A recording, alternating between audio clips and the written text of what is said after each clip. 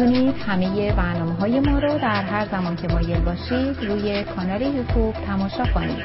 میهن تیوی وان.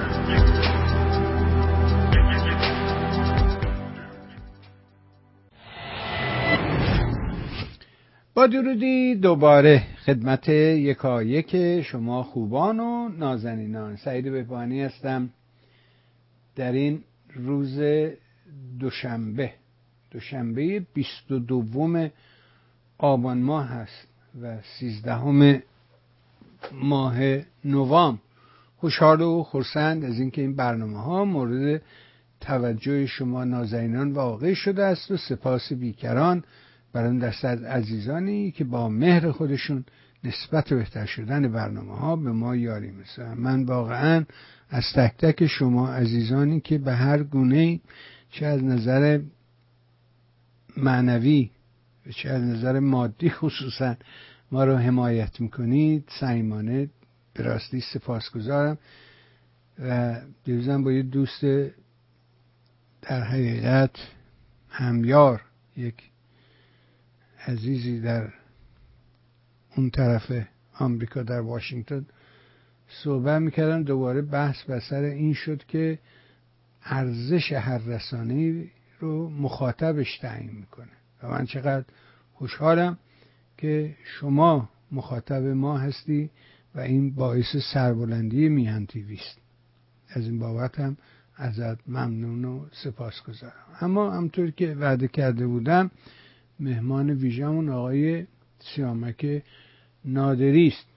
دوست و یار قدیمی، مدتی وقفه بود. ازش خواهش کردیم که آقا ما یادمون میره، ما تلفن نداریم، شما که تلفن داری یه زنگ به ما بزن. در حقیقت یه جوری تو این مایه ها و ازش ممنونیم. اجازه بده از طرف خودم شما خوبان و علاقمندان عرض ادب و احترام کنم، سلام کنم به این نازنین و سپاسگزار از همه مهر و حضورش در برنامه. آقا سلام میکنم به شما.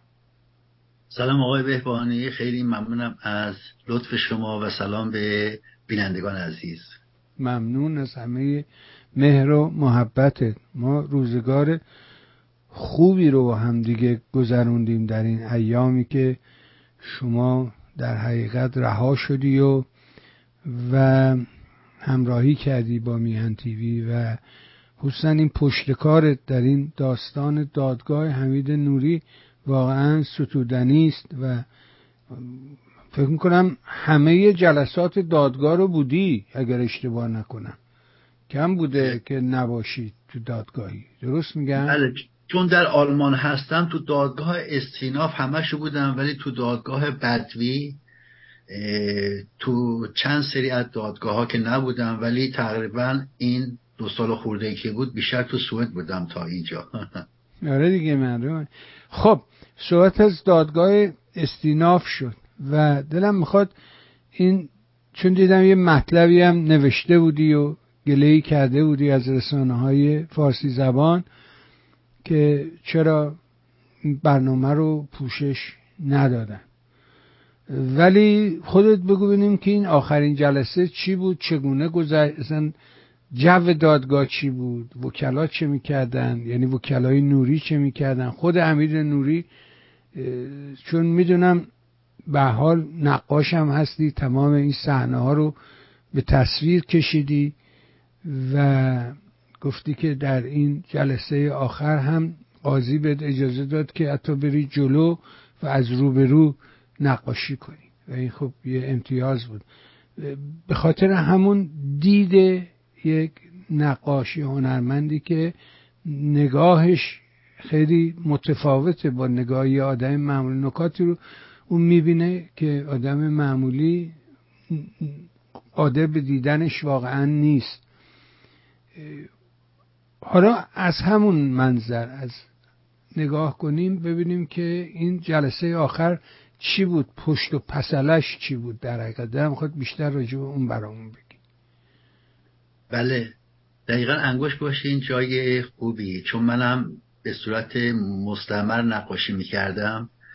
توجه هم به همه افراد به ویژه خود حمید نوری بود حتی گاهن که حواسم نبود، یعنی سرم پایین بود، داشتم خطوطو که میکشیدم یا متن مینوشتم، اگر حمید نوری چیزی رو میگفت یا که بیشتر زیر لب خیلی واضح حرف میزد، ایرج که همیشه بغل دست من هست یه سیخونک به من که میزد، یعنی سیامک نگاه کن. و تمام تمرکزمون هم به این بود، هم به حرکات دادستانها و وکلای نوری. این از یک طرف دیگه هم تجربیاتی که ما از زندان داشتیم و سیستم امنیتی. زوم بودم رو حرکات بدن حمید نوری، چند مورد خب خیلی جالب بودی حرکاتش. گاهن به رغمی که شعار میداد از هیچی نمیترسم، چند مورد دستاش وحشتناک میلرزید که اینا رو تو نقاشی خواهم آورد. اما این دادگاه رو تو جلسه آخر نمیشه خلاصه کرد، تقریبا تو 3-4 جلسه آخر تقریبا تعیین کننده بود. یک جایی بود که خود خانم مارتینا بیسلند که از کیفرخواست صحبت که میکرد، خیلی خوب از این پرونده حرف زد و چندین سند جدید هم که بود خودش آورد، به اصطلاح توی دادگاه ارائه داد. و حتی صحنه جالبش هم اونجا بود که به توماس بلستروم گفت که این حرفای شما بیشرمانه است و این برای توماس بلستروم خیلی سنگین تموم شد، چون خود این توماس توجیه میکرد جنایت خمینی رو، حتی میگفت خمینی یک صوفیه، یک آدم مهربونیه، اصلا میل به کشتن نداره. حتی این هیئت عفو بوده که اونا که حکم اعدام داشتن که بیش عینا قربال کرد به نوعی و عفوشون کرد. اینقدر چاپلوسی کرد که یه نوعش این بود که سیستم قضایی سوئد رو زیر سوال می برد و حتی اینو ناعادلانه خطاب می کرد. به همین دلیل داستان پرونده بهش گفت که شما خیلی بیشرمانه حرف زدید. این در جایی بود که خودش در سال گویا 1999 تا 2004 وزیر دادگستری بود.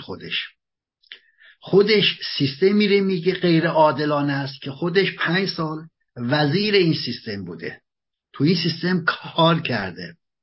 این برای اینکه پرونده حمید نوری رو که هیچ سندی دستش نیست پیش ببره، حتی حاضر شد سیستم قضایی خودش که خودش هم توی سیستم کار میکرد و وزیر بود اونا رو زیر سوال ببره. حتی بیشرمانه مدعی شد که حتی چه بسا حمید نوری اصلا موافق این اعدام ها نباشه. واقعیت این که روز قبلش ویدیوها و اون دوربین هایی که هستن اینجا از 4 جهت داشتن فیلم برداری میکردن. دادگاه بدوی از 5 سمت فیلم برداری میکرد. حمید نوری وقتی آقای کسلبری که وکیل ما بود اسامی جانباختگان میگفت، حمید نوری تاکید میکرد خوب شد زدین، ما زدیم.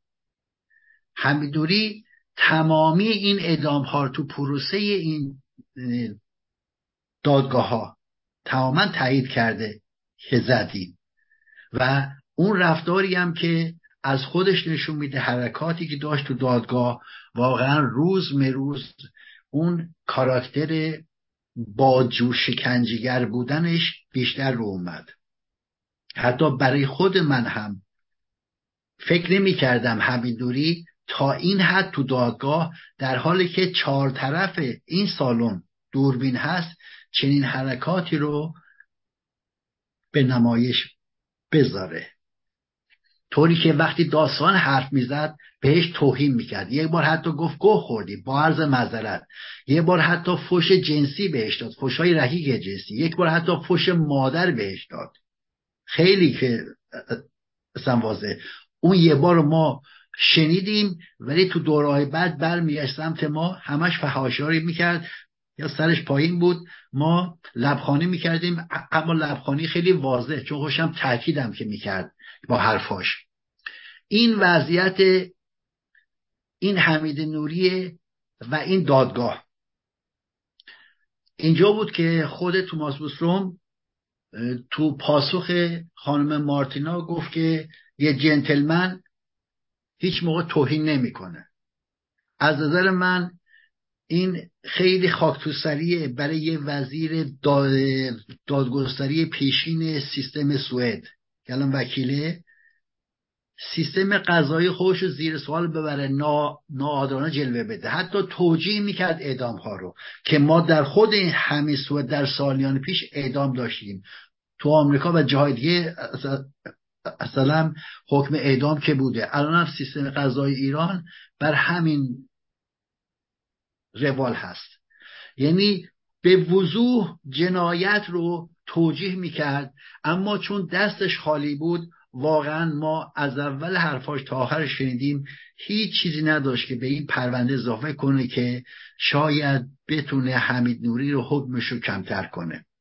از نظر من نه تنها هانا لارسون و توماس، بلکه حتی اگر رژیم جمهوری تمام قدم می اومد، حتی خدای رژیم جمهوری اسلامی و حتی شیطان هم می اومد، هیچ کاری از دستشون بر نمی اومد برای این پرونده، چون اسناد و مدارک و شاهیان اینقدر قوی بودن که جای هیچ ابهامی تو این پرونده نیست و اونجوری که آقای یوران یارمانشون میگفت این حکم تکرار خواهد شد. اما وجه دیگرش آقای کنت لوئیس بود، وکیل فرقه سازمان، طوری که حمید نوری برگشت گفت ایرج شما 3 تا وکیل دارین، منم 3 تا وکیل دارم. یعنی توماس و هانا و کنت لوئیس و وکیل خودش میگفت، بعد میگفت وکلای من از شما که بهترن اینا. یعنی حتی چندین بار برای کنت لوئیس تو دستاش بوسه میفرستاد و فوت میکرد سمت خود حمید نوری. چند بار گفت کنت خیلی عالی بود. واقعیت اینه که کنت اولین جمله‌ای که صحبت کرد گفت حمید نوری مجرم است، اما تقریبا یه روز کامل اختصاص داد به سازمان مجاهدین و رد کیفرخواه، طوری که حتی قاضی دادگاه تو هم جلسات اول دادگاه استیناف سوال کرد آیا شما موکلای شما اطلاع دارن که شما بر ضد کیفرخواه داری صحبت میکنی؟ یعنی خود حمید نوری هم که به ما میگفت به این میگم وکیل، میگفت هیچکی مثل این از من پشتیبانی که نمیکنه. این فضاحت تا همینجا بود که کنت لوئیس یه سند جعلی هم به اصلاح آورده تو دادگاه که مبنی بر این که جنگ های که سازمان تو مرز ایران راه داشته یه جنگ داخلی هست. بعد خود داستان مارتینا اومد ثابت کرد، میبخشی خانم کاترینا اومد ثابت کرد که اصلا این جعل شده و بسیاری از همین متن همین روزنامه و سند که آوردن اصلا حذف شده و قسمت‌هایی رو انتخاب شده آوردن اینجا گذاشتن. تو همون جام که گفته شده که اینا وابسته به صدام بودن، یعنی تا همین حد این فضاحت تو دادگاه خیلی زیاد بود. اما یه روزی هم بود که ایرج جراحی داشت، تقریبا روز ماقبل آخر بود که به اصطلاح نیومد. حمید نوری اونجا چند بار اومد از من سوال کرد ایرج کجاست اینا؟ بعد میگفت که مرده تکه پرانی میکرد، بعد میگفت ای کاش مرده باشه. بعد این حقد و کینه‌ش رو اینجوری که نشون میداد. این در حالی بود که تو 4 جلسه پیش از این خیلی صحنه جالبی بود. حمید نوری داشت از دادگاه خارج میشد، لحظه خروجش ما هم پشت در بودیم که خارج بشیم، هنوز در باز نشده بود که از دادگاه خارج شدیم. حمید نوری که با دستبند که برگشت گفت که ایرج بدبختم کردی، اما با این حال دوست دارم.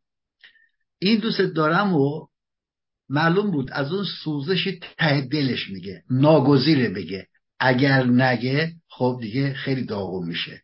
ولی روز ماقبل آخر دادگاه هر چی کینه داشت بر علیه ایرج مثلا میریخت.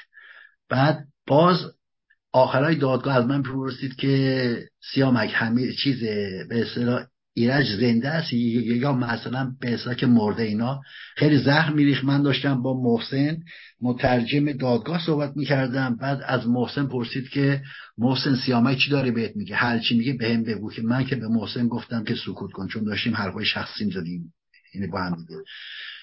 بعد تا روزی که فردا شد حمید نوری اومد تو دادگاه، همون اولین جمله‌ای که گفت خیلی جدی، آدم شالاتان شکنجهگر دو دوزه باز، برگشت گفت که ایرج سیامک گفته بود دیروز که تو مردی. بعد خود ایرج هم خندش گرفته بود. یعنی چنین آدمی هست، بازی میکنه با روان شاکیان و شاهدان و حضاری که تو دادگاه هستن. کما اینکه یک بار خانم لیندوف کارسون دادستانی که تو دادگاه بدوی بود گفت حمید نوری تو بسیار آدم وقیح و پررو هستی، خودت هم اینو خوب میدونی، و حمید نوری رو نشون سر جاش. من یادمه چشم افتاد به چشم قاضی توماس که ببینم واکنش اون چیه در قبال خانم لیندوف کارسون که این حرف زده. هیچ، تایید میکرد به نوعی با سکوتش. این وضعیت حمید نوری هست. من حتی یادمه که وقتی مارتینا حرف میزد جفت دستاشو برد زیر شکمش پایین تنش و میگفت که به فلانم. یعنی کاراکترایی از این حمید نوری ما دیدیم که تو دادگاه بدوی چنین چیزی نبود حقیقتش. از دادگاه استیناف که شروع شد، همون روز اول که 4 تا عینک رو برد بالا گفت من چشام که نمیبینه، 4 ساعت این دادگاه تنش بود. واقعا خیلی وحشی بازی در آورد که قاضی 2 بار گفت، رابرت گرین بود، 2 بار گفت همین نوری اخراجت میکنیم، که یه بارم که اخراج شد. از همون جلسه این دادگاه آروم که نبود. اتفاقا همون فرداشم همین آقای رابرت گرین که قاضی خیلی آدم محترم و منعطفیه، از طریق وکیل به من گفت که سیامک نقاشی نکنه تو دادگاه، چون حمید نوری ممکنه تحریک بشه و دادگاه رو برهم بزنه. چون اولین رویکردشون با حمید نوری دیدن که این خیلی اصلا آدم غیر عادی است و خیلی هم پرخاشگر و مهاجم و فحاشه.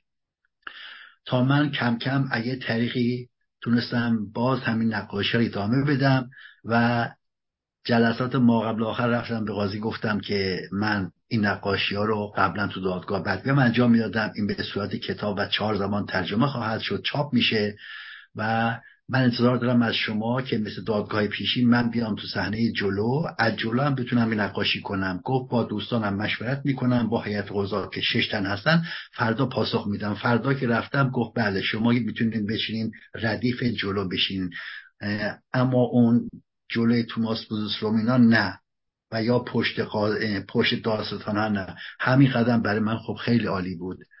و این صحنه هم که رفتم یه صحنه جالبه. حالا راجع به دادگاه صحبت خواهم کرد، ولی صحنه هایی هم از توی دادگاه خیلی حساسه. من چون نقاشی میکنم معمولا سعی میکنم عنصر خنثایی باشم نسبت به حمید نوری یا تحولات، که مشکلی پیش که نیاد که باعث کنتاک بشه.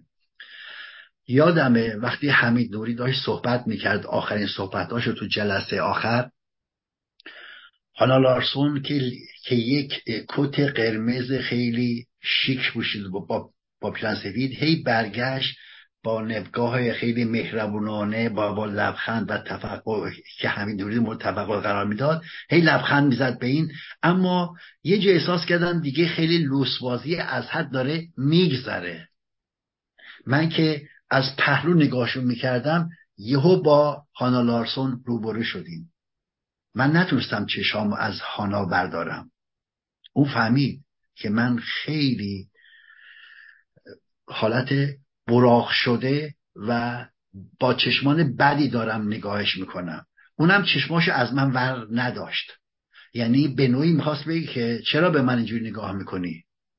من هر کاری کردم نتونستم چهره‌ام تغییر بدم، چون بسیار پسته. تو آدمی که جنایتکار پیشت که نشسته اینقدر تو پروندهش با دروغ و با پستی پشتیبانی میکنه ازش و چنین دفاعی‌ها رو خودت و همکارت آنچنان به دادگاه رای میدین که انگار که این اصلا یک انسان نبوده، یک ربات بوده. اگر اینم نبوده یه ربات کار انجام میداده و این سیستم به کار میاده. این نگاه من و هاران تقریبا 1 دقیقه طول کشید و من چشامو که بر نداشتم، اونم چشقره رفت. من که اساسا منظوری که نداشتم اون حالت رو حفظ کردم. هانا مجبور شد سرش بندازه پایین. منظور من این بود که هانا این خیلی بی‌شرافتیه، این خیلی پستیه. همون حرفی که مارتینا ویسلند داستان پرونده که به شما گفت خیلی بی‌شرمانه است. حتی جلسه ما قبل اینم که می‌خواستیم از در خارج بشیم، یادم این بود که من شال دستم بود و صدیقه حاج محسنم که از تورنتو اومده بود توی این دادگاه و از شاهدین هم دادگاه بود، داشتیم صحبت می‌کردیم. هانا که اومد خیلی از دستش به اصطلاح عصبانی بودیم از دستش. هانا اینو حس می‌کرد که بعد از این صحبت‌هایی که اینا کردن دیگه اون نگاه ما فرق کرد با اینا و چهرهشو از ما ورداشت. یه جایی هم هست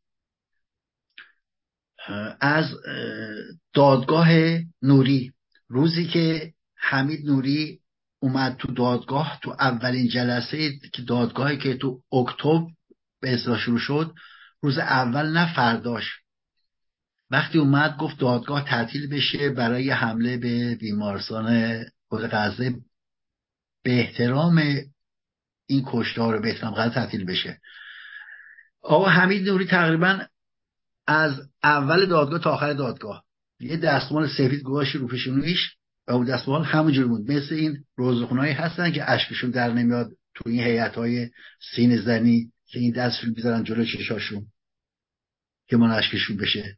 بعد همین حالت بود تا آخرش. آخر جلسه که شد بعد برگشت به عقب، اتاق شیشه‌ای که پشت دادگاه از خبرنگارا اونجا هستن و خانواده حمید نوری، برگشت به اون مسئول نوری دامادش گفت خوب بود یا نه؟ اونم تایید کرد. یعنی این نمایش که من بازی کردم خوب بود یا نه؟ یادمه همون روز وقتی حمید نوری خواهان تعطیل دادگاه شد، مسئول نوری بلافاصله تئاتر رفت بیرون و تماس گرفت با خبرگزاری های رژیم و این گزارش اشاره داد همون روز در خبرگزاری فارس عین اون چیزایی که تو دادگاه پیش اومد حمید نوری گفته بود، عین اونو توی رسانه خبرگزاری فارس انعکاس دادن. جالب این که همون روز ظهرش وقتی سیمین اسکویی خبرنگار کلاب هاوس دادگاهی که از روز اول تو این دادگاه هست و تو دادگاه استیناف هم تو تمامی این روزا شرکت کرده بوده، از دادگاه که اومد بیرون، یعنی از سالن که خارج شد، یک کریدور اصلی راهرو هست که اونجا طناب کشی هست. وقتی اومد بیرون مسعود نوری نزدیک سیمین اسکویی شد و گفت حسابت میرسیم، تهدیدش کرد. در واقع اون کسایی که میگن شک دارن سر داریوش مهرجویی و همسرش که چه کسی اینا رو که کشته، واقعیت اینه که نه تنها حمید نوری بلکه مسعود نوری داماد اطلاعاتیش هم جلوی دادگاه تو سوئد سیمین اسکویی رو تهدید میکنه که حسابت خواهیم رسید. این همین تهدیدات تو دادگاه هم بود. حتی حمید نوری به خانم سیمین اسکویی فحش‌های زننده میداد، فحش‌های رکیک میداد. اونم میگفت حسابتو خواهیم که رسید. حتی اینقدر وقیح بود از سیمین تو دادگاه می‌پرسید این کنار دستی چی هست؟ کیه؟ چون خانم شلا شفیق هم اومده بودن تو دادگاه و حضور داشتن. این دادگاه با اینکه تو دادگاه استیناف کم پیش میومد حمید نوری اسامی شرکت کنندگان در دادگاه رو یادداشت کنه، عین دادگاه‌های پیشین که هر موقع وارد میشد به تک تک حضار که نگاه میکرد، مخصوصا کسایی که جدیدن دادگاه اسامی تک تکشون یادداشت میکرد.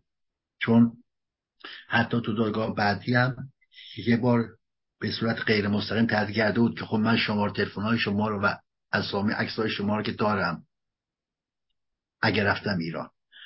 واقعیت اینه که این فضایی که از این دادگاه من توی ذهنم هست و سعی کردم یک اجمالی از اون رو اینجا که بیان کنم.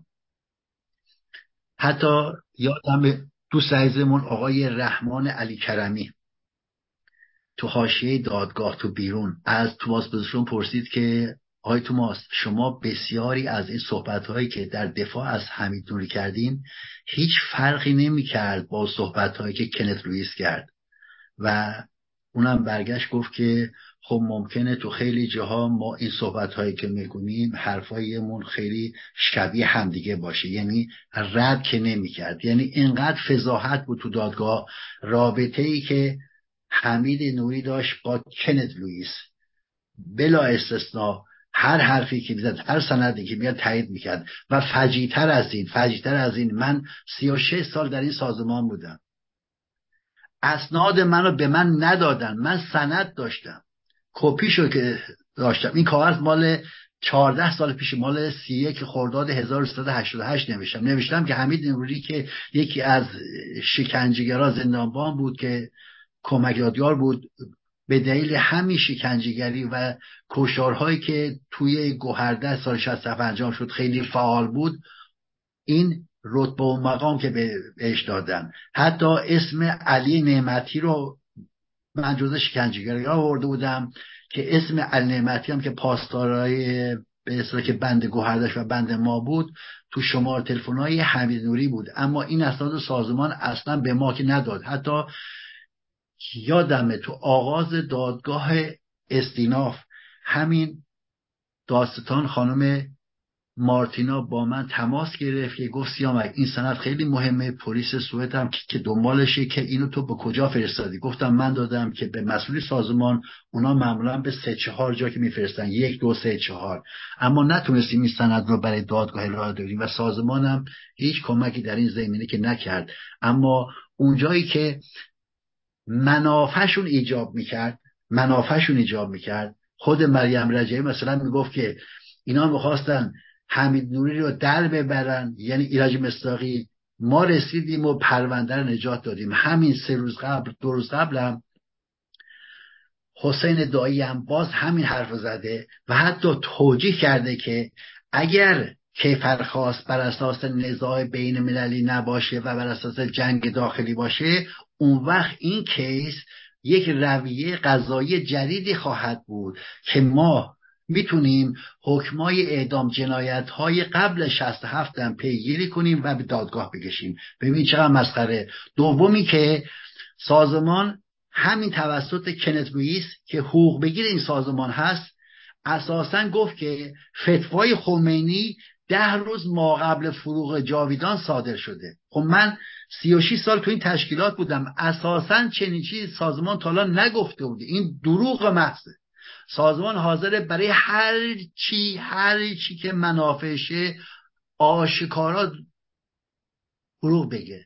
ببینید سیامک نادری زنده حی و حاضر هست، تو دادگاه هم بوده، جلو چشم هم هست.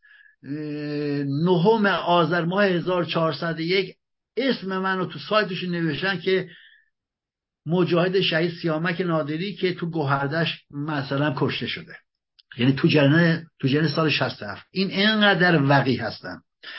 علت اینه که سازمان توسط حمید یوسفی که یک از شکنجهگران سازمان است با زندانی داخل ایران که تماس که داشته، اونا پرسیدن که این حرفایی که سیامک میزنه چیه، چون این از اون زندانی خواسته بوده که به سازمان وصل بشین و که بهش خواستار به اصطلاح کمک به سازمان شده. اونا پرسیدن این حرفایی که سیامک راجع به سازمان میزنه چیه. از قضا همین صحبتایی که من 6 سال قبل با همین هنتیوی داشتم. گفته نه، یه سری چیزای کوچیکی بوده که حل شده. یعنی هر دروغی رو مثلا خود سازمان که مثلا حاضر تو رابطه با این پرونده که بگه، اما واقعیت اینه که وقتی به چهره داستان ها نگاه میکنی یه چیز دیگه است. یه جایی که حمید نوری حتی وسط اول دادگاه قرآن میخونه، اینجوری خوش تکون میده، اینجوری خوش تکون میده، ولی این بار وسط اون دادگاه هم شروع کرد خوندن قرآن بوسید رو پیشونش گذاشت. من نگاهم رفت به یکی از هیئت قضات سمت راست که اون خانمی که اون سمت راست نشسته بود، دیدم اون یه لبخندی میزنه. همیشه هم گاهن به من که نقاشی میکردم مثلا توجه میکرد تو ارتباط چشمی به این نکات. این کلیتی از همین دادگاه. چون فرصت نیست من دیگه تا همین حد تونستم اینا رو عرض کنم. اگر شما سوالی دارید توی رابطه من عرض کنم. بسیارم ممنون، خیلی هم خوب بود، تصادفاً کاملا گفتی و خب آقای مصداقی خیلی توضیحات مبسوط داد، اما شنیدنش از زبان شما هم لطف دیگری داشت، به این دلیل که همونطور که گفتم به عنوان یه نقاش و به عنوان یه هنرمند نگاهت همیشه آدمایی که نقاشی میکنن، عکاسی میکنن، اینها نگاهشون متفاوته. من و شما یه صحنه رو میبینیم ولی اون چیزی رو که عکاس یا نقاش نگاه میکنه یه برداشت دیگه است و اون رو همیشه به تصویر میکشه و نکات خوبی رو در مورد همین دادگاه گفتی. فکر میکنین نتیجه دادگاه چی خواهد بود؟ این به عنوان آخرین پرسش. بله، من فکر میکنم که همون حکم تایید خواهد شد و دادگاه به مرحله بالاتری خواهد رفت، یعنی میره تو دادگاه عالی این پرونده. از قضا رژیم چون تو دادگاه بلژیک، تو دادگاه آنتورپ تو بلژیک درخواست استیناف نکرد برای اون دیپلمات تروریستش اسدالله اسدی و همچنین تو ترور بیکنوس تو دادگاه برلین اونجا هم درخواست استیناف نکرد، اما این پرونده از اونجا که براش تبعات سنگینی داره ناگزیره که به هر نحوی شده از تبعات این دادگاه کناره بگیره. من فکر میکنم این دادگاه تمامی نداره. اینو میتونیم از رسانه‌های رژیم ببینیم. همین امروز هم خبرگزاری فارس از قول یک وکیل مقاله زده که از 0 تا 100 این دادگاه و کلی خواسته این کیفرخواست و این حکما رو زیر سوال ببره. دقیقاً تو دادگاه استیناف به همون میزانی که رژیم و خبرگزاری هاش و عناصرش وارد شدن و فیلم و مقاله و گزارش تهیه کردن، این سمت دیگه رسانه های فارسی زبانمون متاسفانه سکوت کردن، متاسفانه انتشار ندادن یا به صورت خیلی پراکنده جزئی یا تک نمونه اشاره دادن. این در حالیه که جنگ اصلی میان مردم و خامنه‌ای و این رژیمه، نه جنگ غزه. این در حالی که پاش اصلا ماجرای جنگ غزه در میون باشه. اینا در حقیقت یه جور اختلافی است که با ایرج مصداقی دارن و فکر میکنن که اگه مثلا راجع به این دادگاه حرف بزنن مثلا یه پوانه برای، در حالی که من همیشه گفتم این دادگاه مثل یه شاغوله، این کج و راستی رو نشون میده و دور و نزدیکی رو در حقیقت مشخص میکنه، نشون میده آدما کجا ایستادن. این یه متر و معیاره. ببینیم که به این نگاهمون به این دادگاه یه متر و معیار میتونه باشه، ببینیم که دشمنیمون با رژیم تا کجاست. آیا دشمنیمون با رژیمه یا دشمنیمون با شخص سیامک نادری، سعید بهبانی، ایرج مصداقی؟ با کی ما مسئلمونه؟ اولویت ما کدام است؟ من فکر میکنم اولویت همه مردم در درجه اول نظام فاسد حاکم بر میهنه. ما مشکلمون اونجاست. ما مشکلمون نگاه نمیدونم ایرج مصداقی به شاهزاده رضا پهلوی نیست. مشکل اینه که یه نظامی به اون مملکت حاکمه که هر روز موندنش مثل جنگ غزه است. تخریب، خرابی، فساد، فحشا. شما نگاه میکنید میبینید که از روزی که اینا حاکم شدن جز تخریب زیربناها، چون هیچ چیزی رو اینا نساختن، هیچ چیزی رو آباد نکردن، در هیچ زمینه کار نکردن و فقط تخریب کردن، فقط نابود کردن. اگر هم فرض کن 4 تا جاده کشید اول، نه برای اینکه مردم روستا راحت بشن، برای اینکه راحت‌تر بتونه بره سرکوب کنه، این برای خودش این کارو کرد. مثل حرفایی که حماسی‌ها میزنن دیگه. حماسیه میگه که من وظیفه‌م اینه که حماسیه رو دفاع کنم، به من چه که مردم غزه چه بلایی سرشون میاد. این یه نگاهه، یه مدله. و به نظر من بازم تکرار میکنم، دادگاه حمید نوری نقش شاغول رو بازی میکنه، دوری، نزدیکی، کج و راستی رو کاملا نشون میده. بذار بگذاریم از این، بریم سراغ این ترور آلخو ویدال. این یادمی بوده که ظاهرا سالها لابی مریم رجوی و مجاهدین بوده، ترور شده. ماجراش چیه؟ نگاه شما به این ترور چیست؟ بله، آلخو ویدال کوادراس 2 دوره تا سال 2014 نایب رئیس پارلمان بوده، پارلمان اروپا، و از لاویای سازمان بود. از قضا من تو همین برنامه شما چند سال پیش گفته بودم که یه روز حتی مریم رجوی تو سال 1389 یک به اصطلاح میهمانی ترتیب داد که همین آلخو بود، همسرش بود و دختر 9 سالش هم بود، که برای این آلخو شعر خوندن، ترانه خوندن. ما هم تو اشرف بودیم، همه رو جمع کرده بودن اونجا. بعد گفته بودن که ما اینو میخوایم جذبش کنیم که یه جاپایی داشته باشیم تو پارلمان که برای مریم رجبی. از قضا تو اون حزب جدید و تأسیس دست راستی ووکس هم که بود تو اسپانیا، اونجور که خود نشریات هم روشنگری کردن، حتی دویچه وله هم گفته بوده 800,000 خورده یورو پول گرفته بوده و بعضیا 1,000,000 یورو کمک مالی از 146 نفر که هر کدوم زیر 50,000 تا بهش پول داده بودن، هواداران سازمان. و این کمک مالی ها که زیر سوال بود تو پارلمان خود اسپانیا مطرح شده بود.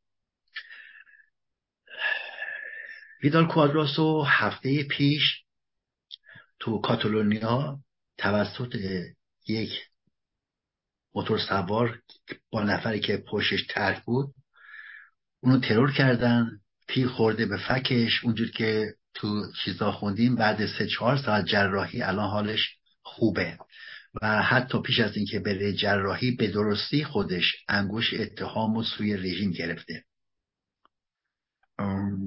واقعیت اینه که یک راجع به شخصیت این آلخو میخوایم صحبت کنیم، یک راجع به چرایی این ترور. اول راجع به چرایی این ترور رو اینطور عرض کنم که ارزیابی من بیشتر تا الان اینطور نشون میده که این ترور مثل ترورهای پیشین نیست. من این ترور رو تو چارچوب جنگ غزه ارزیابی میکنم، چون با توجه به اون چیزهایی که الان دیده میشه بیشتر خود رژیم خواسته جنگ رو اونجور که خودشون قبلا هم گفته بودن تهدیدی نشون بدن که اگر دامنه جنگ توی غزه کنترل نشه با آتش بس دادن، دامنه جنگ رو گسترش خواهیم داد. یک نمونهش هم همین تهدیدی که بوده توسط همین رژیم صورت گرفت. آقای کنعانی معاون وزیر خارجه که گفته، خیلی واضح گفته اگر جنگ توقف پیدا نکنه ما دامنه این جنگ رو گسترش خواهیم داد. ترور آلخو تو این مرحله نه یک چیز شخصی با اون، نه به این که بگیم عطف به دادگاهه، چون سازمان اساسا ضد دادگاه، این رژیم هم میدونه. رژیم از اونجایی توی رسانه‌هاش این دادگاه حمید نوری رو منتسب میکنه به سازمان مجاهدین به این دلیله که میدونه مردم ایران نفرت دارن از سازمان، میخواد از نفرت مردم بهره برداری کنه به نفع حمید نوری و به نفع این کیس. و به همین دلیله هر جایی که از این دادگاه حمید رو صحبت کرده، این دادگاه رو متصل کرده به سازمان مجاهدین یا همون فرقه رجبی. اما خوشم آگاهه، حمیدوری هم آگاهه، کسی که دادگاه رو پیش برد، اساسا اینو کشون و دستگیر کرد تا آخر مدرم پیش بود، کسی نبود جز ایرج. اگر هم سازمان مجاهدین بوده، همونجور که حمیدوری خیلی واضح تو دادگاه بدوی میگفت که آقای کند لوئیس، من و شما دستمون بزنیم تو دست هم دیگه بر علیه ایرج مصداقی. این وحدت تا آخرین لحظه این دادگاه بوده. این ترور همچنان که خود رژیم از همه اهرم‌هاش استفاده کنه، پیام غیر مستقیمی به آمریکا و غرب که ببین اگر نخواین آتش بس برقرار کنید، ما جنگ رو تو هر کجایی که بتونیم، صدور تروریسم رو تو هر کجایی که بشکنیم، چه اتحادیه رو و چه آمریکا، گسترش خواهیم داد. من حتی حرفای کنعانی زادگانم و یکی از مسئول رژیمم تو همین چارچوب بررسی میکنم، چون توی این زمینه الان اصلی ترین چیزی که صورت مسئله این رژیم است فقط خود غزه است. در ضمن همین آلخو، ویدال، کوادراس، من خودم که به شخصه این ترور رو محکوم میکنم، هر ترور رو محکوم میکنم، چون کار ضد بشریه، چون کار کثیفیه استفاده از این شیوه ها. ولی راجع به این شخصیت که بگم که واقعا جدا از اون کمک 1,000,000 یورویی، حقیقت اون است که سازمان از این شخصیت ها چه استفاده میکنه تو سیستم لابیگریش. همین شخص تو دادگاه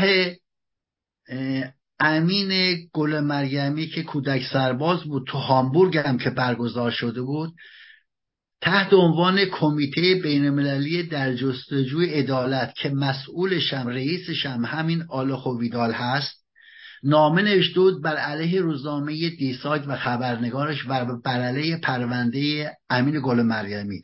این در حالی که این دادگاه تو 2 مرحله رأی داد که این سایت هرچی گفته صحیح هست، یعنی پرونده به سود کودک سرباز امین گل مریمی که از آلمان روبوده شده بود در سین نوجوانی، اینو برده بودن که تو اشرف و اون فشارا رو بهش آورده بودن. 2 بار سازمان شکست خورد. وقتی دادگاه رفت تو مرحله عالی، سازمان حاضر نشد تو مرحله عالی شرکت کنه چون به زیانش بود. این افراد ابزاری بودن جهت فشار آوردن به این سیستم ها. یعنی حتی بسیاری از این جدا شده ها هستن که حرف زدن، همین کمیته بین المللی، همین لایحه‌های سازمان پشت پرده کار میکنن و اینا رو مزدوران رژیم خطاب میکنن. چندی جا اسم همین هست. یا در کیس دیگه میبینی فردی عین مایک پنس میاد تو جلسات سازمان توی اشرف 3 در آلمان شرکت میکنه و حتی اونجا شعارهای سیاسی فرقه رجبی رو ترویج میکنه. اونجا شعار نشاخ نشیخ میده.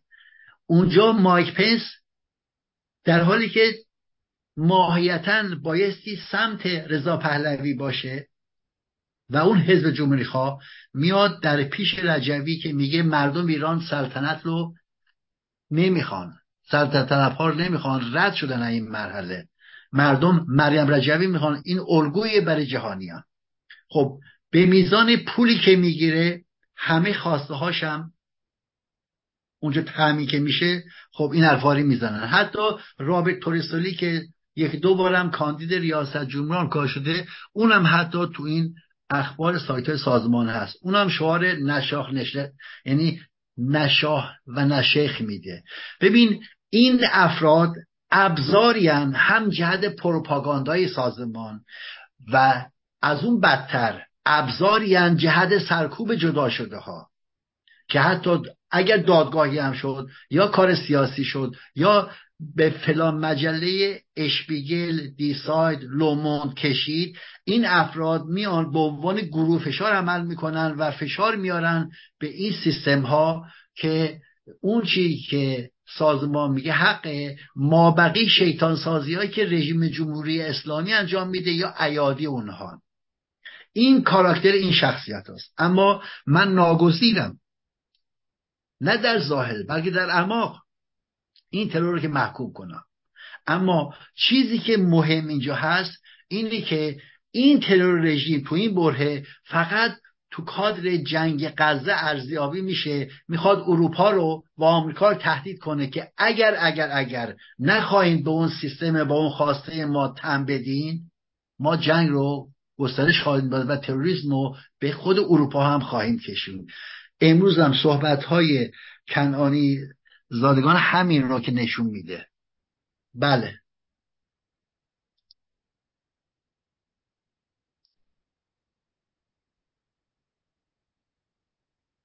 خیلی جالب بود، ممنونم ازت. نکات بازم مهمی توی این موضوع مطرح شد و من از این بابت خوشحالم. اما بذار بریم، یه پرسشی از شما دارم و اینه که الان همه با این داستان یه جوری درگیرن و اونم این داستان جنگ غزه است. میخوام ببینم تو آلمانی که زندگی میکنی، تو اون شهر بخومی که خیلی مسلمون تو اون شهر هست، چی میگذره اوضاع؟ تو خیابون چجوریه؟ جو چیه؟ آیا تظاهرات هست نیست؟ نگاه مردم آلمان به این قضایا چیه؟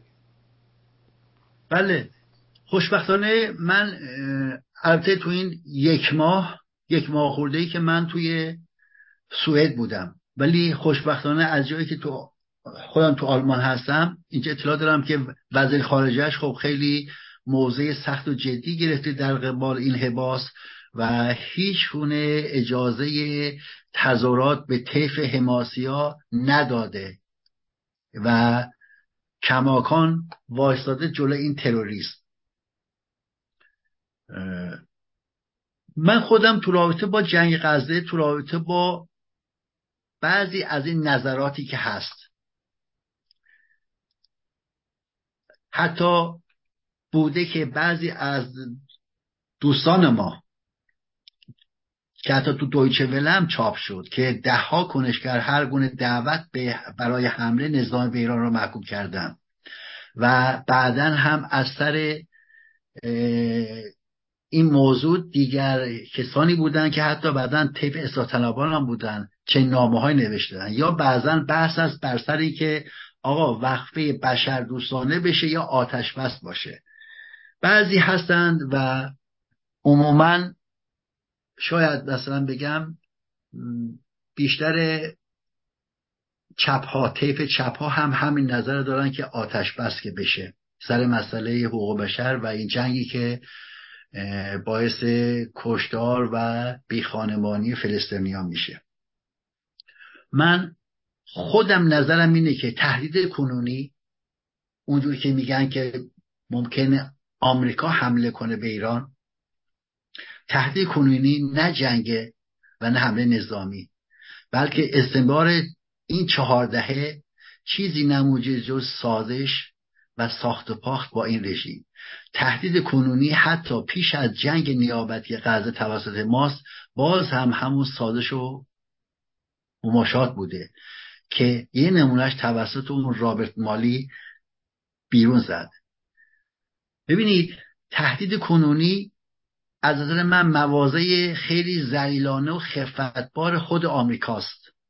اگرچه ناگزیر شد جو بایدن رژیم رو تهدید کنه که اگر دخالت کنین حمله میکنیم، اینو خود خامنه ای نگفت، بعدن که حسن نصرالله صحبت کرد از زبون اون بیرون اومد. برای خودش سخت بود، سنگین بود، خفت خاری بود که بگه آمریکا ما رو تهدید کرده اگر دخالت کنین تو جنگ غزه ما جوابتون میدیم. حسن نصرالله اینو لو داد. حتی امروز هم حاجی زاده به صحبت کرده بوده مال فرمانده سپاه قسمت نیودریاییش گفته خب آمریکا چندین ما رو تهدید کرده، البته میگه پیام فرستاده برای ما، خواهش میکنه که ما مثلا درگیر نشیم، خیلی مثلا از موضع پایین. ولی واقعیت اینه که خب آمریکا مستمر سعی میکنه برای اینا مرز سرخ تعیین کنه، یعنی که برای این رژیم که اگر بخواین از این حیطه فراتر برین حمله میکنیم بهتون. ببینید اگر فرضاً کسی فلشش رو روی نفی جنگ و همه نظام گذاشته، به طریق اولا 100 بار بیشتر تقدم فلش روی مماشات و سازش با این رژیم که باشه، سفید سازی این رژیم باشه. حتی اگه توجه کنین جو بایدن 2 روز اول هی تکرار میکرد اساسا رژیم تو جریان حماس نقشی نداره، اطلاعی هم نداشت، یعنی کدی میداد که رژیم رو سفید سازی میکرد. این در حالی که حسن نصرالله تو پیام دومش همین به اصطلاح پریروز خیلی واضح گفته بودی اصلا ما پولمون، خطمون، برنامه‌مون، همه چیمو رژیم میده، رژیم هم وجوده. بی خود نیست که اینا جنگ غزه رو یه جنگ مقدس خطاب میکنن و اینطور وام میکنن که ما پیشونی رزمندگان حماس رو میبوسیم.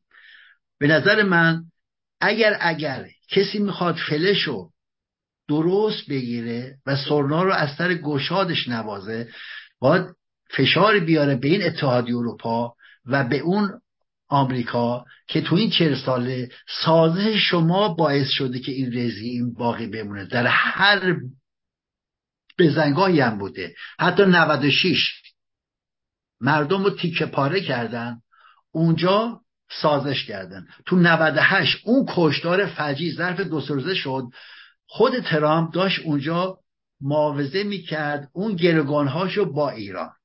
یعنی ما شاهد سازش و همکاری اینا تو پشت صحنه که بودیم. پس تهدید این نیست.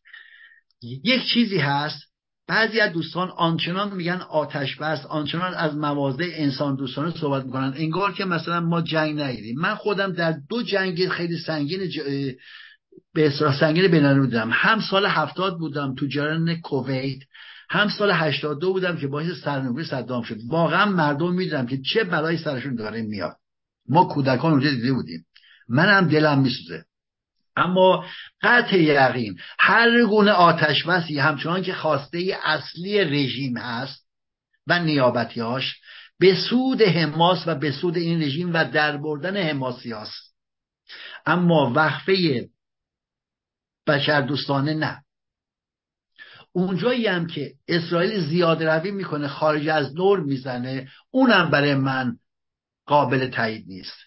ببینید یه شکنجهگری، ببخشید یک تروریستی بود مثلا هست که بحث این بود که آیا اینه شکنجهش کنیم که بگیم بمب کجا کار گذاشته که مانع کشتن عده‌ای بشیم، یا اینکه نه پایبند باشیم به اصل عدم شکنجه. اینجا هم همون هست.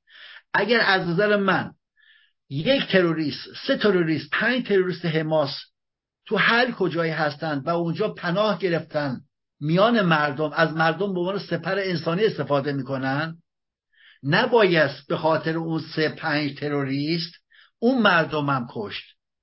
اگر این اصل رو پذیرفتیم، این اصلا بایستی بهش تن بدیم. انسان دوستانه یعنی این.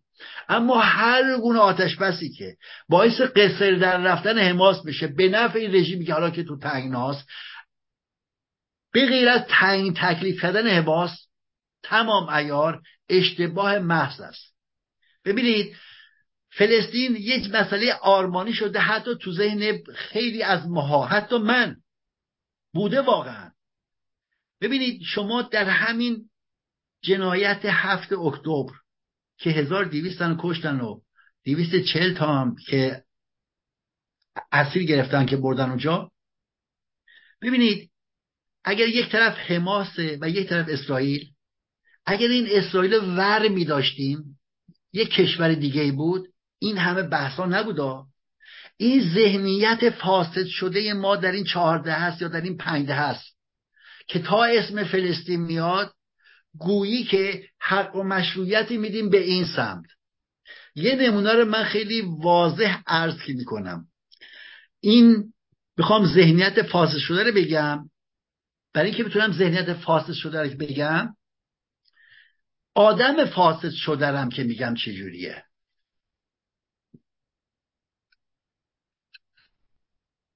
نمونه اجازه بدین یه لحظه.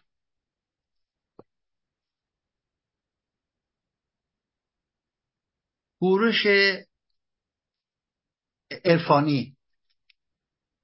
خب هوروش عرفانی خیلی واضح حرف میزنه، اگرچه خاصه، ولی برای اینکه بخوایم یک پیدر خوب نشون بدیم باید بزرگش کنیم که قابل دید باشه، آگراندیسمان کنیم. راجع به اسرائیل میگه، تیتر مقالش اینه: تصور کن جهان بدون صهیونیسم را. بدترین ها کسانی هستند که میخواهند بهشت خود را بر جهنم دیگران بنا کنند. اینو همین 3-4 روز قبل در گویانیوز انتشار داده. بعد میگه آنچه از 7 اکتبر 2023 آغاز شده می‌رود که به یکی از این آثار کمیاب تاریخی بدل شود که دلیل رشد فناوری و قدرت تسلیحات میتواند آخرین مورد از چنین دورانی در تاریخ موجودی که به اسم بشر باشد. پدیده به اسم صهیونیسم به مثابه شبکه شرور جهانی. بعد این گفته که تا این بایستی محو و نابود بشه، این شرارت اینا. بعد صهیونیسم و ضد بشر خطاب میکنه و میگه تصور جنون‌آمیز این مغزهای لجنگ گرفته که دارن. گفته، تاکیدم کرده، تا ما این هیولا رو، این ضد بشر رو از این جهان نیست و نابود نکنیم، این جهان انسانی و جهان آرامی نخواهد بود. و اون تیترای بعدیش ببینید، این خیلی واضحه. فلش رو 180 درجه عکس کرده. به جایی که بگه اسلام سیاسی که سر اون رژیم جمهوری اسلامیه، هم تو ایران هم تو منطقه، اصلی ترین دشمن این جهان و این بشریت هست، بالفعل فلش رو عکس میکنه به سمت اسرائیل که دشمن بشریت، تهدید کنونی جهان اسرائیل است و بس. یک کلمه هم راجب اون جنایت حرف نزده. عده‌ای هستن جنایت 7 اکتبر رو و اسلام سیاسی رو و حماس رو خیلی واضح که میگن، اما میگن که بیاییم آتش بس اجرا کنیم که صلح بشه. من میگم کدوم آتش بس؟ آیا آتش بس پایه های واقعی داره که بیاریم بذاریم روی میز؟ اگرم پایه های داشت، باور کن الان تو طیفایی که تو اسرائیل هستن این آتش بس راه میبره به همون سرنوشتی که اسحاق رابین بود، کشتنش، ترورش کردن. تا زمانی که این سیستم، این اسلام سیاسی هست که حرکتی در 7 اکتبر کرد، از داعش بدتر بود، عقب‌مونتر بود، وحشیانه‌تر بود، امکان صلحی نیست. همچنان که رئیسی هم میره تو کنفرانس سران اسلامی، اگرچه اونجا ناگزیر میشه پای اون بیانیه بیاد که هر دو کشور رو تایید میکنه که راه حل اینه، اما همونجا بعدا میگه خواستمون از بحر تا نهر. امروز هم کنارزادگان هم گفته، میبخشید فکر کنم کنارزادگان گفته که از بحر تا نهر، این معنیش اینه که نابودی کل کشور اسرائیل. خواسته رژیم بر اساس همون آیات قرآنی و این ایدئولوژی محو و نابودی این کشور هست. توی این سیستم اساساً چیزی به نام آتش بس و یا صلح و دو کشور نیست، یک کشوره. این جنگ فلسطین نیست. این جنگ تفاوت داره با سایر جنگ ها. بگذارید من چند چیزی که قبلا به صورت تیتری در فیسبوک بسیار نوشته بودم، چون وقت تنگه همینجا عرض کنم. جنگ اصلی جنگ رژیم خامنه‌ای پرید با مردم ایرانه. جنگ غزه جنگ نیابتی رژیم فاشیسم اسلامی در منطقه جهت پیشبرد اهداف استراتژی ام‌القری اسلامی است و هدف کنونی از جنگ نیابتی طوفان الاقصی برهم زدن عادی سازی روابط کشورهای عربی با اسرائیل است. امروز هم که قطر گفت ما روابطمون رو ادامه خواهیم داد. همچنان که در جنگ اصلی جهت ارعاب مردم به طور عام و سایر این هنرمندان به صورت خاص داریوش که اون آقای داریوش مهرجویی همسرش رو سلاخی میکنن، این کیس همون روندو که داره ادامه میده. هر فرد و هر جریانی با هر توجیه و سفیدسازی که بخواد در کنار حماس یا با فریبکاری حقوق فلسطین قرار بگیره بخشی از پروژه فاشیسم اسلامی و خامنه‌ای رو همراهی میکنه. هر نیروی میتونه دم از حقوق بشر بزنه، حق میدیم بهش، اما خامنه‌ای و حماس جنایتکار نه، حمایت از اونا نه، یا حمایت از اونی که سمت و سوی خواسته اونا باشه. جنگ غزه یک جنگ انحرافی و به سود خامنه‌ای و به زیان مردم ایرانه و منحرف کردن مسیر اصلیمون که همون انقلاب زن، زندگی و آزادی بود. ما به درستی دیدیم مردم کف خیابون ما از رو پرچم اسرائیل یا آمریکا که رو کف خیابون پهن کنن رد نمیشن. تو استادیوم 50-60 هزار نفر دیدیم که مردم چه فوشی توهینی به اون پرچم رژیم دادن. خب و اون پرچمی که غزه. بس این نیست. من نخواهان شدت عمل حمله هوایی موشکی به صورت گسترده کشور اسرائیل هم و نه اینکه آتش بسی بشه که فرجه‌ای بده به اینا.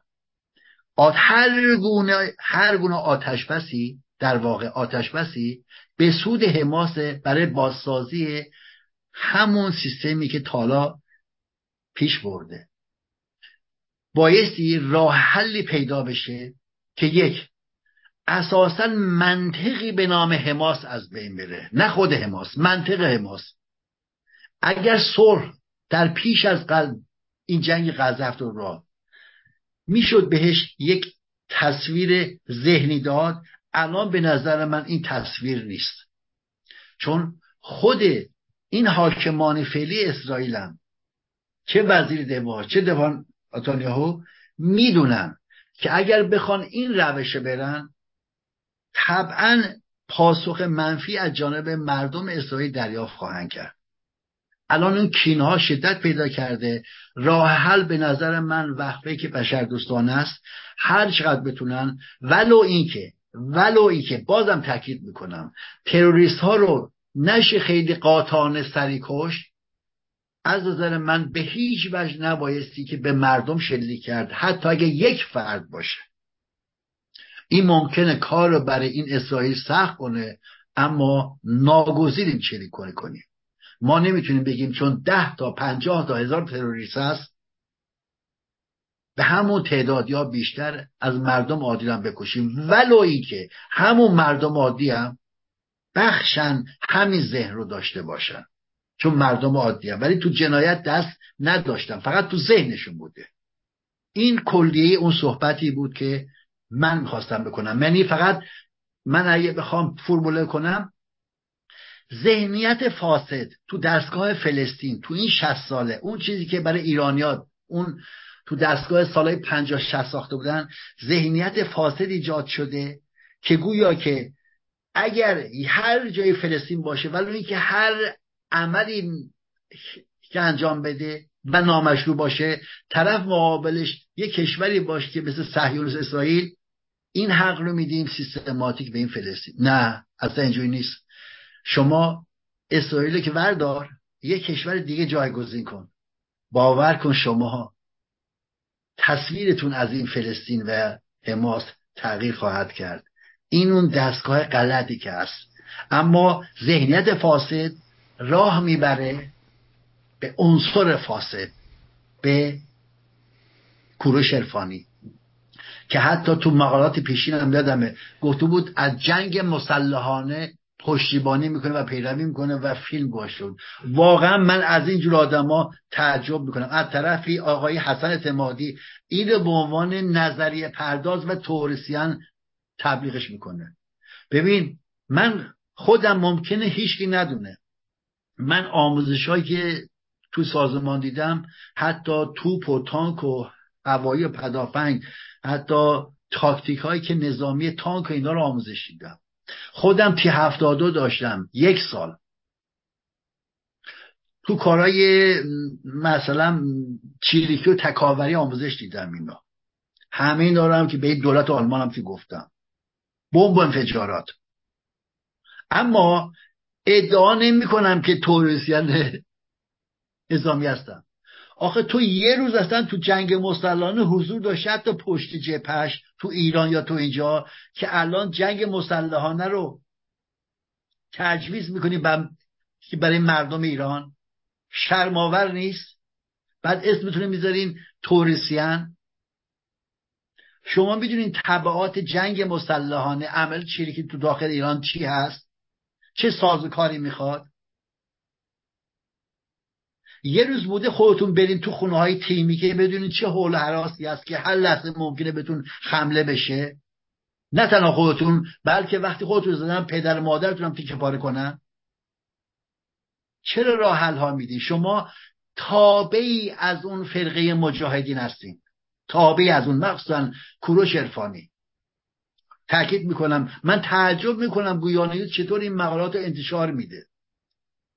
عنصری غیر مسئول که جهان حقیقی که جلوی رومون هست، همه میگن تهدید اصلی رژیمه، همه به درستی میگن سر مار اونه. بعضیا میگن خب نزنیمش چون با جنگ مخالفیم، ولی این یکی برمیگرده میگه نه، سر مار اسرائیله، تهدید جهانی این اسرائیله. اگر اینو نابود کنیم این جهان روی آرامش به خود خواهد دید. این انحراف فرقی هم نمیکنه. این تو عمل اینجوریه، بعضیا تو ذهنشون اینجوری هستن. از نظر من ما بایستی اون چیزی که به منافع کشور خودمون است، انقلاب زن زندگی است، تمرکز کنیم توی این چارچوب و جنگ غزه هم توی این چارچوب ببینیم. اما اونجایی که امر انسانی هست، امر حقوق بشری هست، قاطعانه بدون هیچ شکافت و ابهام ذهنی باعث خواستار اینجوری بشید که از حملات سنگین و کور و یا دست جمعی، کشتار دست جمعی پرهیز کنیم. چون کینه اسرائیلی باعث نمیشه که تو بتونی همینجوری با بمب و موشک و غیره و که با این بمبایی که میزنی انفجار کنی. خب طبعا خیلی از این کودکان و به اصطلاح که مردم، زن بچه مردم کشته خواهند شد. این عمل نامشروعی است. هیچ کس اینو حمایت و پشتیبانی نمیکنه. کما این که بعضیا این کارهای اسرائیلی میبینن، اما استفاده حماس از این بیمارستان ها به عنوان پناهگاه خودشون، یا استفاده از خودروها و آمبولانس هایی که مال سیستم های پزشکی است استفاده میکنن. همونجور که رژیم از خود این آمبولانس ها برای مثلا شکار عناصر خیابانی استفاده میکنه، یا برای حمله که به زندان استفاده میکنه، دستگیری ها، حماس هم داره چنین کاری میکنه. خب تفکیک این برای نیروی نظامی در داخل جنگ، یعنی تو کف خیابون، خب خیلی سخته. این یکی از مشکلات این اسرائیل هست و خواهد بود. اما از نظر اون چیزی که تو ذهن و تو قلب منه، ما اجازه نداریم اگر فرضاً 100 نفر اونجا هستن، یک فرد بیگناه اونجا هست، اون 100 نفر رو بکشیم که بگیم اون یه نفر اهمیتی نداره. من اینو مشروع، اساساً مشروع نمیدونم و این کار اشتباهیه.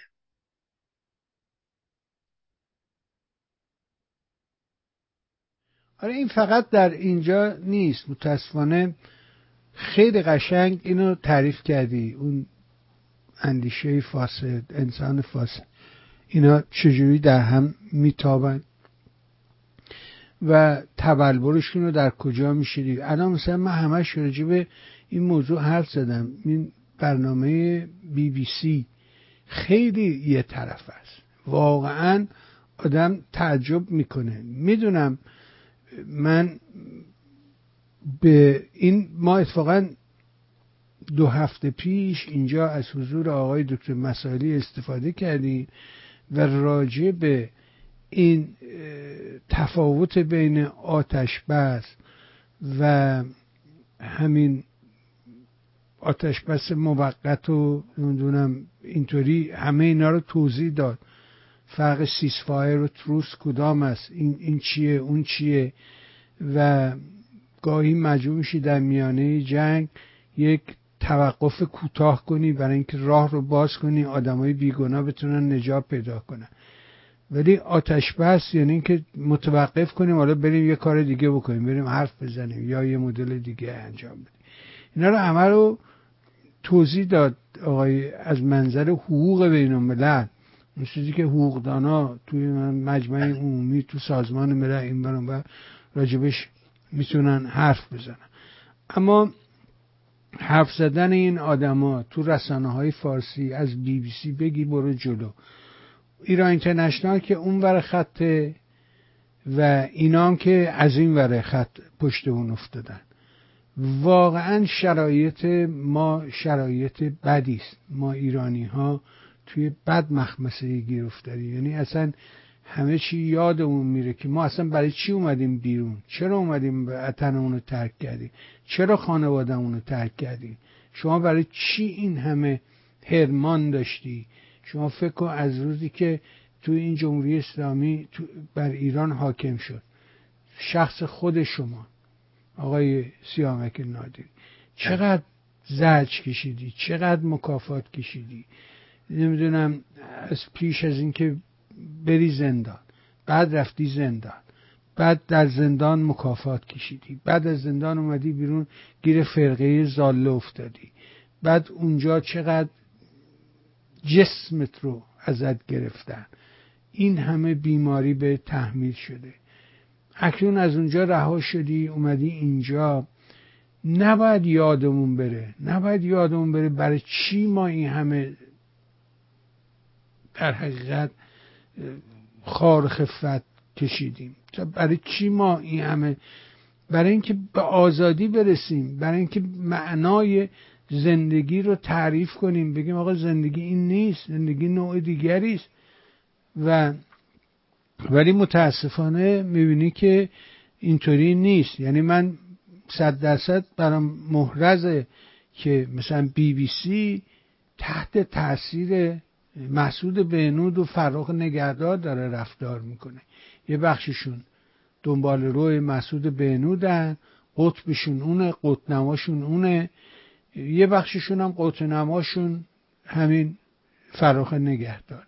در بیرون هم همینطوره، مثلا یه بخشی مجاهدین قطبنماشونن و هر چی که اون میگه اینا هم دوباره تکرار میکنن. ظاهر اینه که این نیست ولی در عمل میبینی که همونو داره تکرار میکنه، قطبش اونه، دنبال اون حرکت.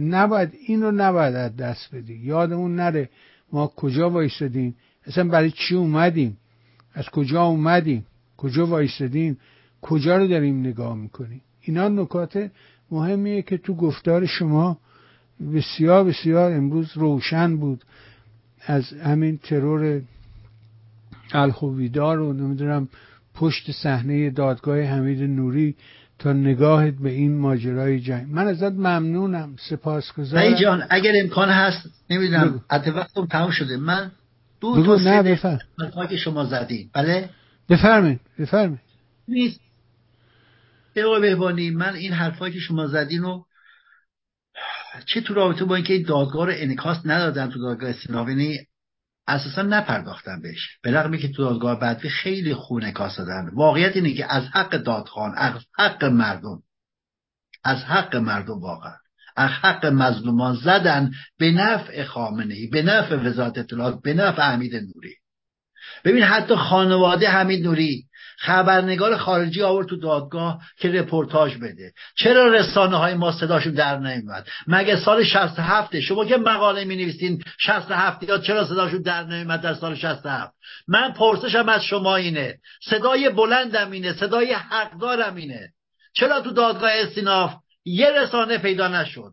چرا فقط تک گزارش تیتری میدادید؟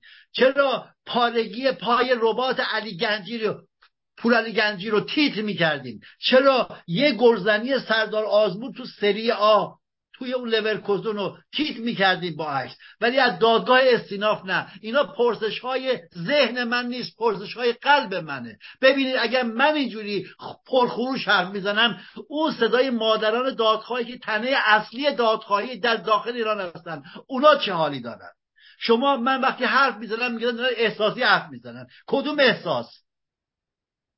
آقای سعید بهبانی، میخواستم این حرفا که به شما که زنم، از دادگاه هم میمدیم شبها با دوستان که میرفتیم بیرون، هر کی یک کشوری فرصتی بود که به قول حافظ فرصت شمار صحبت گپ و گفتی بود تو همین رابطات، رابطه با قضیه این دادگاه اینا. شب میرسیدم خونه، هر چی نوشته بودم تایپ میکردم، یعنی همون که نقاشی ها رو رنگ میکردم فلان میکردم عکس میکردم تا بیام چاپ کنم میشد مثلا 1:12. تو رو خدا کار سیامک نادری شده که رسانه بعضیا گفتن که ما اخبار دادگاه از رو فیسبوک تو میخوندیم. حتی خانم مینا اسدی هم که اونجا بود گفت من فقط از دادگاه فیسبوک تو رو که دنبال میکردم که همه چی توش بود، پشت صحنه هم بود. این برای من همچین افتخاری نیست. باور کنین من وقتی پست می‌داشتم اینو میخوام به رسانه ها به مردم بگم، خودم خجالت میکشیدم. چرا با سیامک شب بشینه نقاشی بذاره پست بنویسه عوضی دادگاه، اما این رسانه های ما سکوت کنن، هیچی نگن؟ از خودم خجالت میکشیدم. یاد 67 میافتادم، یاد 68 میافتادم. تو همه خارج کشور ایزن همین سوئدی که 34 سال پیش تو همین جا بودم میگفتن راجع به 67 حرف نزن. آخه این صحنه ای بود، شما اگر با ایرج مخالفین یا با ایکس اصلا مهم نیست، آقا با این افراد که مصاحبه نکن، با ایرج مصاحبه نکن، اصلا بیا اصلا نگاه نکن به صورت من یا به صورت ایکس، ولی دادگاه ارائه بده. این دادگاه مردم ها، دادگاه تاریخی بین المللی، تا حالا نمونهش نبوده. جهت اطلاع حتی کیهان شریعتی یا اونی که رسانش گفت تو اصلا این دادگاه بی سابقه است در طی 4 دهه حاکمیت ما. خود رژیم میگه که ببین بی سابقه است. چون شما چطور این بی سابقه رو ول کردی رفتی چسبیدی به پای پورعلی گنجی؟ من میگم اون خبرم باشه ها، خواننده هاشو داره، گل سردار آزمون خوبه ها، خواننده هاشو داره، بیننده هاشو داره، هر چی باعث شادی مردم میشه. اما چطور نمیای دادگاهی که 4-5 هزار نفر ظرف 50 روز کشتن، میبردن بالا در هر ساعت، اون 3 روز اول بیشترین حجم ادامه میفته، این انعکاس بدی؟ این که پیروزی مردمه، این که محکومیت این رژیم است، این که این رژیم اینقدر ترسیده ازش، امنیتی ترین پرونده این نظام بوده که لو نرفته بوده، کشون در دو دادگاه شکمشو باز کردن جلوی این جهانیان، سکوت میکنین یا تیتری مینویسین؟ چرا؟ حق نیست.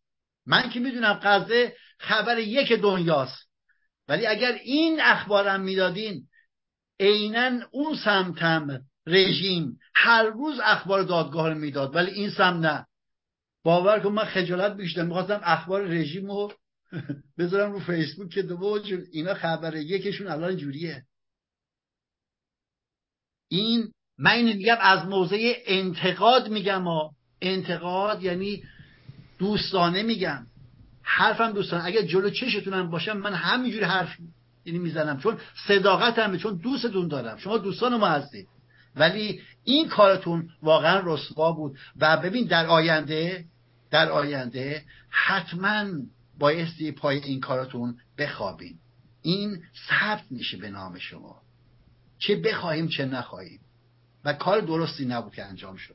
بسیار من آقا نهایت سپاس رو ازت دارم. دیر سراغ ما نیا آقای نادری، زودتر بیا، ما میشنویم حرفای شما رو، استفاده میکنیم. مثل همیشه برای خودت، عزیزانت، خانواده محترم و گرانقدر از صمیم قلب آرزوی بهترین دارم تا فرصت دیگر و گفتگو دیگر. ممنون از حضورت برادر، متشکرم.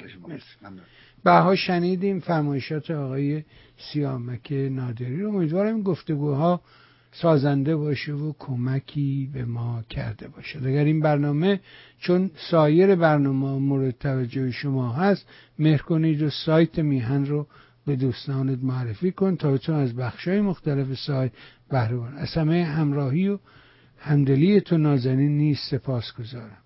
تشکر از شما. و برای شما خوبان نیز مثل همیشه از صمیم قلب آرزو میکنم روز و روزگار اونجوری که دلتون میخواد براتون باشه. با تشکر از همه شما. ممنون.